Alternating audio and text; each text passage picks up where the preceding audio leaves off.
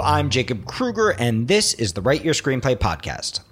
On this podcast, rather than reviewing movies 2 thumbs up, 2 thumbs down, loved it or hated it, we look at them in terms of what we can learn from them as screenwriters. We look at good movies, bad movies, movies that we loved, and movies that we hated. This podcast is offered absolutely free and with no outside advertising. So if you like what you hear, please help us reach our goal of 10,000 listeners by subscribing to us on iTunes and writing us a review. You can find a link to do so at writeyourscreenplay.com/podcast. As we discussed in part 1 of this podcast, sometimes it only takes one moment to find the structure of your script. The moment where everything comes into clarity and you understand where your movie is really going to live. For the writers of Coco, that place was the real meaning of Dia de Muertos, the real theme of the story. It was that theme that drove every creative decision that they made, every structural turn in their character's journey. But that structure didn't grow from a big idea about Dia de Muertos, even though that idea helped to guide the writers. The structure of Coco actually grew out of a single moment and a single song, Remember Me. In fact, it's from the execution of that very first performance of that song that the whole structure of Coco, the whole structure not only of Miguel's journey, but of Ernesto's and Imelda's and Abuelita's and Hector's and every other character's is formed. You could think of writing as a process of excavation. It begins by searching for the right place to dig, which often requires, as we discussed in last week's podcast, digging in many wrong and seemingly unrelated places. And once we find that right place to dig, the place where the story really lives, it's about digging as deeply as possible, right in that same place, so we can fully excavate every bit of beauty that lives there. There's a great anxiety that often overcomes us as we seek the place where the story really lives. A fear that the script isn't good enough, or the idea isn't good enough, or that our craft isn't good enough, or our structure isn't good enough, or that we aren't good enough. And that anxiety causes us to look outside of ourselves for answers, trying to find the right plot, or the right characters, or the right trick ending, or the right idea for what the heck is supposed to happen. And as a result, rather than finding inspiration, we often end up finding cliches. Rather than finding the story that only we could tell, we end up finding the story that everybody else is already telling. Rather than finding the characters that already live inside of us, we end up finding the ones we've already met in other movies. Because ultimately, the real answers don't lie outside of our scripts. They don't lie in formulas or outlines or plans or plots. The real answers reside inside the scenes you've already written, inside the scenes that resonate most truthfully for you. If you ever feel like you don't know what needs to happen in your script, the problem is not out there. It's in here, in you. If you don't know where to go, it means you don't know where you are. It means something is not fully executed, fully true, fully resonant, fully excavated in the pages that you've already written. Because once you've got that one element of truth, that one thing that you know is right, it will not only show you everything else you need to do, it will also show you exactly how you need to do it. Which is why it's so important to be fully present with your characters and with yourself as you write each scene of your movie. Not to be serious with it or forceful with it or, heavens forbid, to manipulate it towards the plot point that you've planned for the future. Not to get it right in the first draft, but rather to look at the first draft as research. A place to find that little crazy detail, like the fact that Xolo dogs tend to have tongues that loll out of the sides of their mouths. That's eventually going to bring your scene totally to life. The goal is not to control the scene, but rather to explore it, to hold it lightly in your hand and simply observe it, to see, feel, and hear everything, searching not for the things you planned, but the things that surprise you, the things that you didn't expect to happen, or that cause an unexpected, strong emotional reaction in you, a laugh, a tear, or even a feeling of shame or failure. It's in those moments that your script really lives. Those are the areas you truly need to excavate. Those are the areas from which all the answers will eventually spring. If only you give yourself the time and the space to truly look at them, to see, hear, and feel everything, to explore them, to get curious about them, and most importantly, to capture them in the most specific, unique way possible by seeing, feeling, and hearing everything, and then capturing it exactly the way you see it on the page. This is a technique that Francis Ford Coppola called a vignette. And for you as a writer, a vignette is the most powerful building block of structure. Your first and most important vignette is the one you use to introduce each character. Rather than using descriptions, Joe has brown hair, a great smile, and a glimmer in his eye, or costume design, Joe wears a brown jacket, cashmere sweater, and Ferragamo shoes, or character traits, Joe's a no-nonsense businessman with a heart of gold. A vignette introduces a character with action. More specifically, a vignette introduces a character with a specific, visually compelling action that they're going to do in a way that only they could do it. An action that reveals character. It could be a specific line of dialogue that only they can say, a specific action that only they could do, a specific image that only they could experience, or even, as in the case of Coco, a specific lyric that only they could sing. What's great about vignettes for readers and audiences and producers and directors and actors is that vignettes take them out of the position of thinking about the character. What does that cashmere sweater look like on Joe? And into the position of experiencing them. Joe picks a piece of lint from his cashmere sweater. Joe sticks his finger through a hole in his cashmere sweater. Joe shovels spaghetti into his mouth, splattering sauce on his giant belly, which peeks out from his cashmere sweater. Notice how each vignette gave you a completely different Joe. How much of a story about Joe you started to tell yourself without even thinking about it. That's why audiences and actors and coverage readers and directors and producers love vignettes, because vignettes allow them to get your characters in an instant without any need for creativity, to play your story on the little movie screen in their minds, to director-proof and actor-proof and production-proof your script, to guarantee you're going to get the shots you need to tell your story and not end up trying to piece something together in the editing room. But for writers, vignettes serve an even more important purpose. Vignettes show you where to dig for your character's journey. Vignettes, you see, are a magical place where the creative power of the subconscious mind and the process of the conscious mind meet. Because once you have that first vignette, all you have to do is keep digging in the same place. And you will effortlessly discover not only who your character is, but where your character has to go. You will discover the metaphors and the theme from which your movie will grow. Even if you haven't done a single bit of planning or outlining or thinking about your script, even if you have no idea what happens in your plot, vignettes will show you the way. Let's take Joe, the lint picker, for example. If the first time we meet Joe, he's picking lint off his cashmere sweater, we can already tell ourselves a certain story about who he is. We can tell he's a bit fastidious, maybe even a bit obsessive-compulsive. Maybe he's a man of a certain income bracket who can afford a cashmere sweater, or maybe this is the only piece of clothing of any value in his closet. We don't know yet. We don't have to know. All we have to do is start digging around that first image until we discover the truth about Joe. And the way we start digging is to ask ourselves a simple question. If this is true, what else is true? What's another vignette we can create inspired by that first vignette that would help us feel the trajectory of Joe's journey?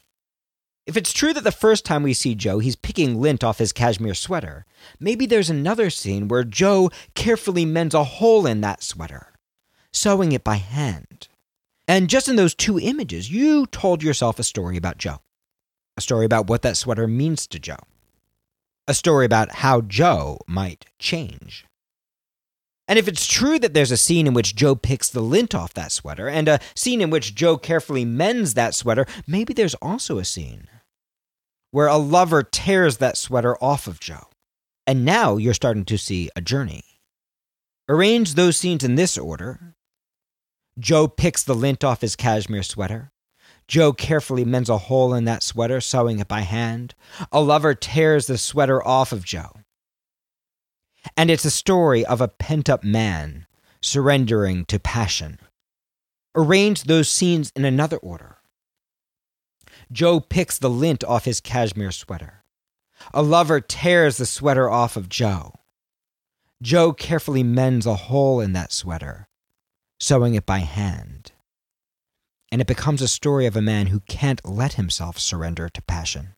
A man trying to hold on to an old life in the face of a new one. Or a man repeating the same pattern again and again. Those three images tell a story. And depending on how you arrange them, you get an entirely different structure. Enough to build a film around. And we could keep on going. Maybe there's also a scene where Joe gives that sweater to his lover. Maybe there's a scene where his lover throws that sweater into the fire. And now we've got a tumultuous love story, all from that one little vignette. All from that one little sweater.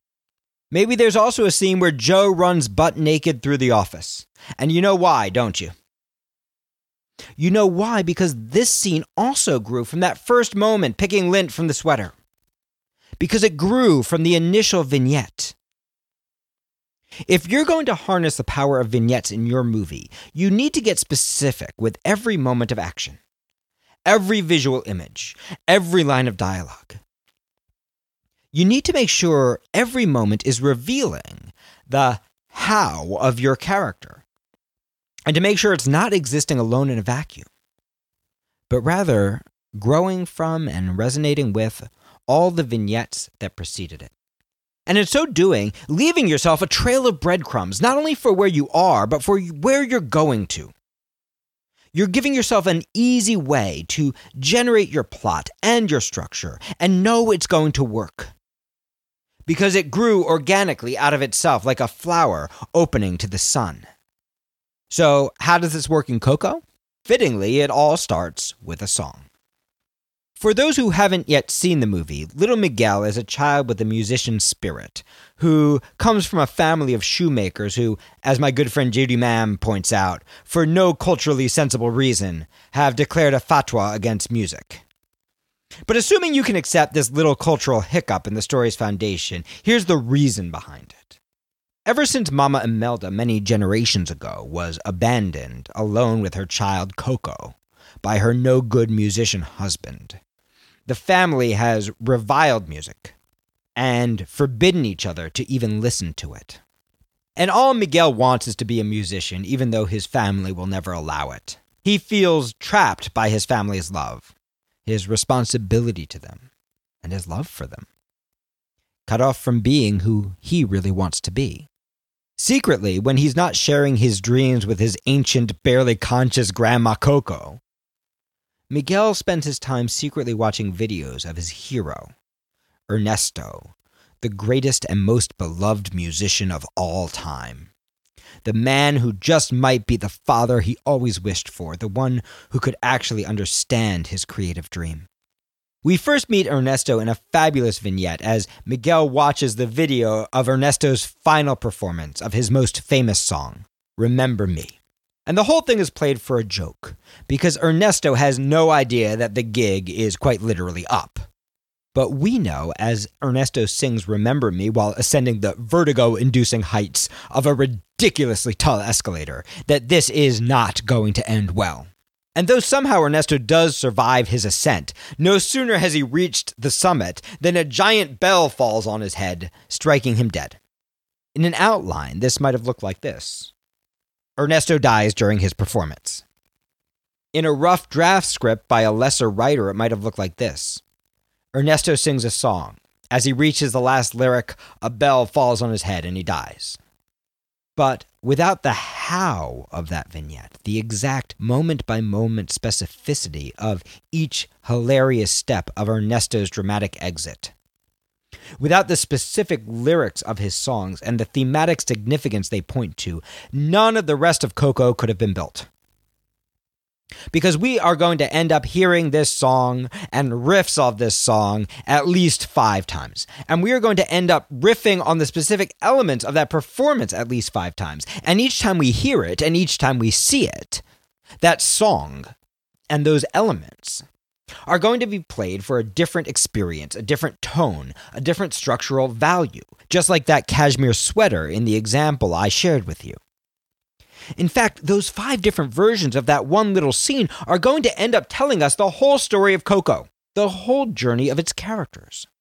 So for those of you who haven't yet seen the movie, what happens is this. On the night of Dia de Muertos, when the family is supposed to be remembering its lost loved ones, the pictures they keep on their ofrenda, Miguel accidentally breaks the frame of Mama Imelda's picture and discovers that Ernesto may be his great-grandfather. Convinced that his destiny is to be a musician, he sneaks off to perform in the town talent show and ends up transported, along with his dog, Dante, to the land of the dead, where he and a no-good hustler named Hector team up to infiltrate the alternate world version of that talent show, escape the angry spirit of Mama Imelda, and reconnect with his great-grandfather, Ernesto, whose blessing is his only hope of returning to the real world alive. And then there's that song again. Needing to blow away the competition in order to get entry into Ernesto's exclusive post-Dia de Muertos party, and finally meet his great-grandfather, Miguel plans to perform his favorite song, Remember Me, only to discover that it's the same song that everybody is performing. And of course, that's the song they all love because it speaks to the desire of every single spirit in the land of the dead, the desire to be remembered, the only thing that keeps them alive. Just like anyone who's ever wanted to be an artist has had that part that wants to be remembered as well. So it's another joke, but it's a different kind of joke because for Miguel, it's the moment of realizing that the thing that's been special for you isn't actually so special. The irony of 1,000 voices all crying out to be remembered.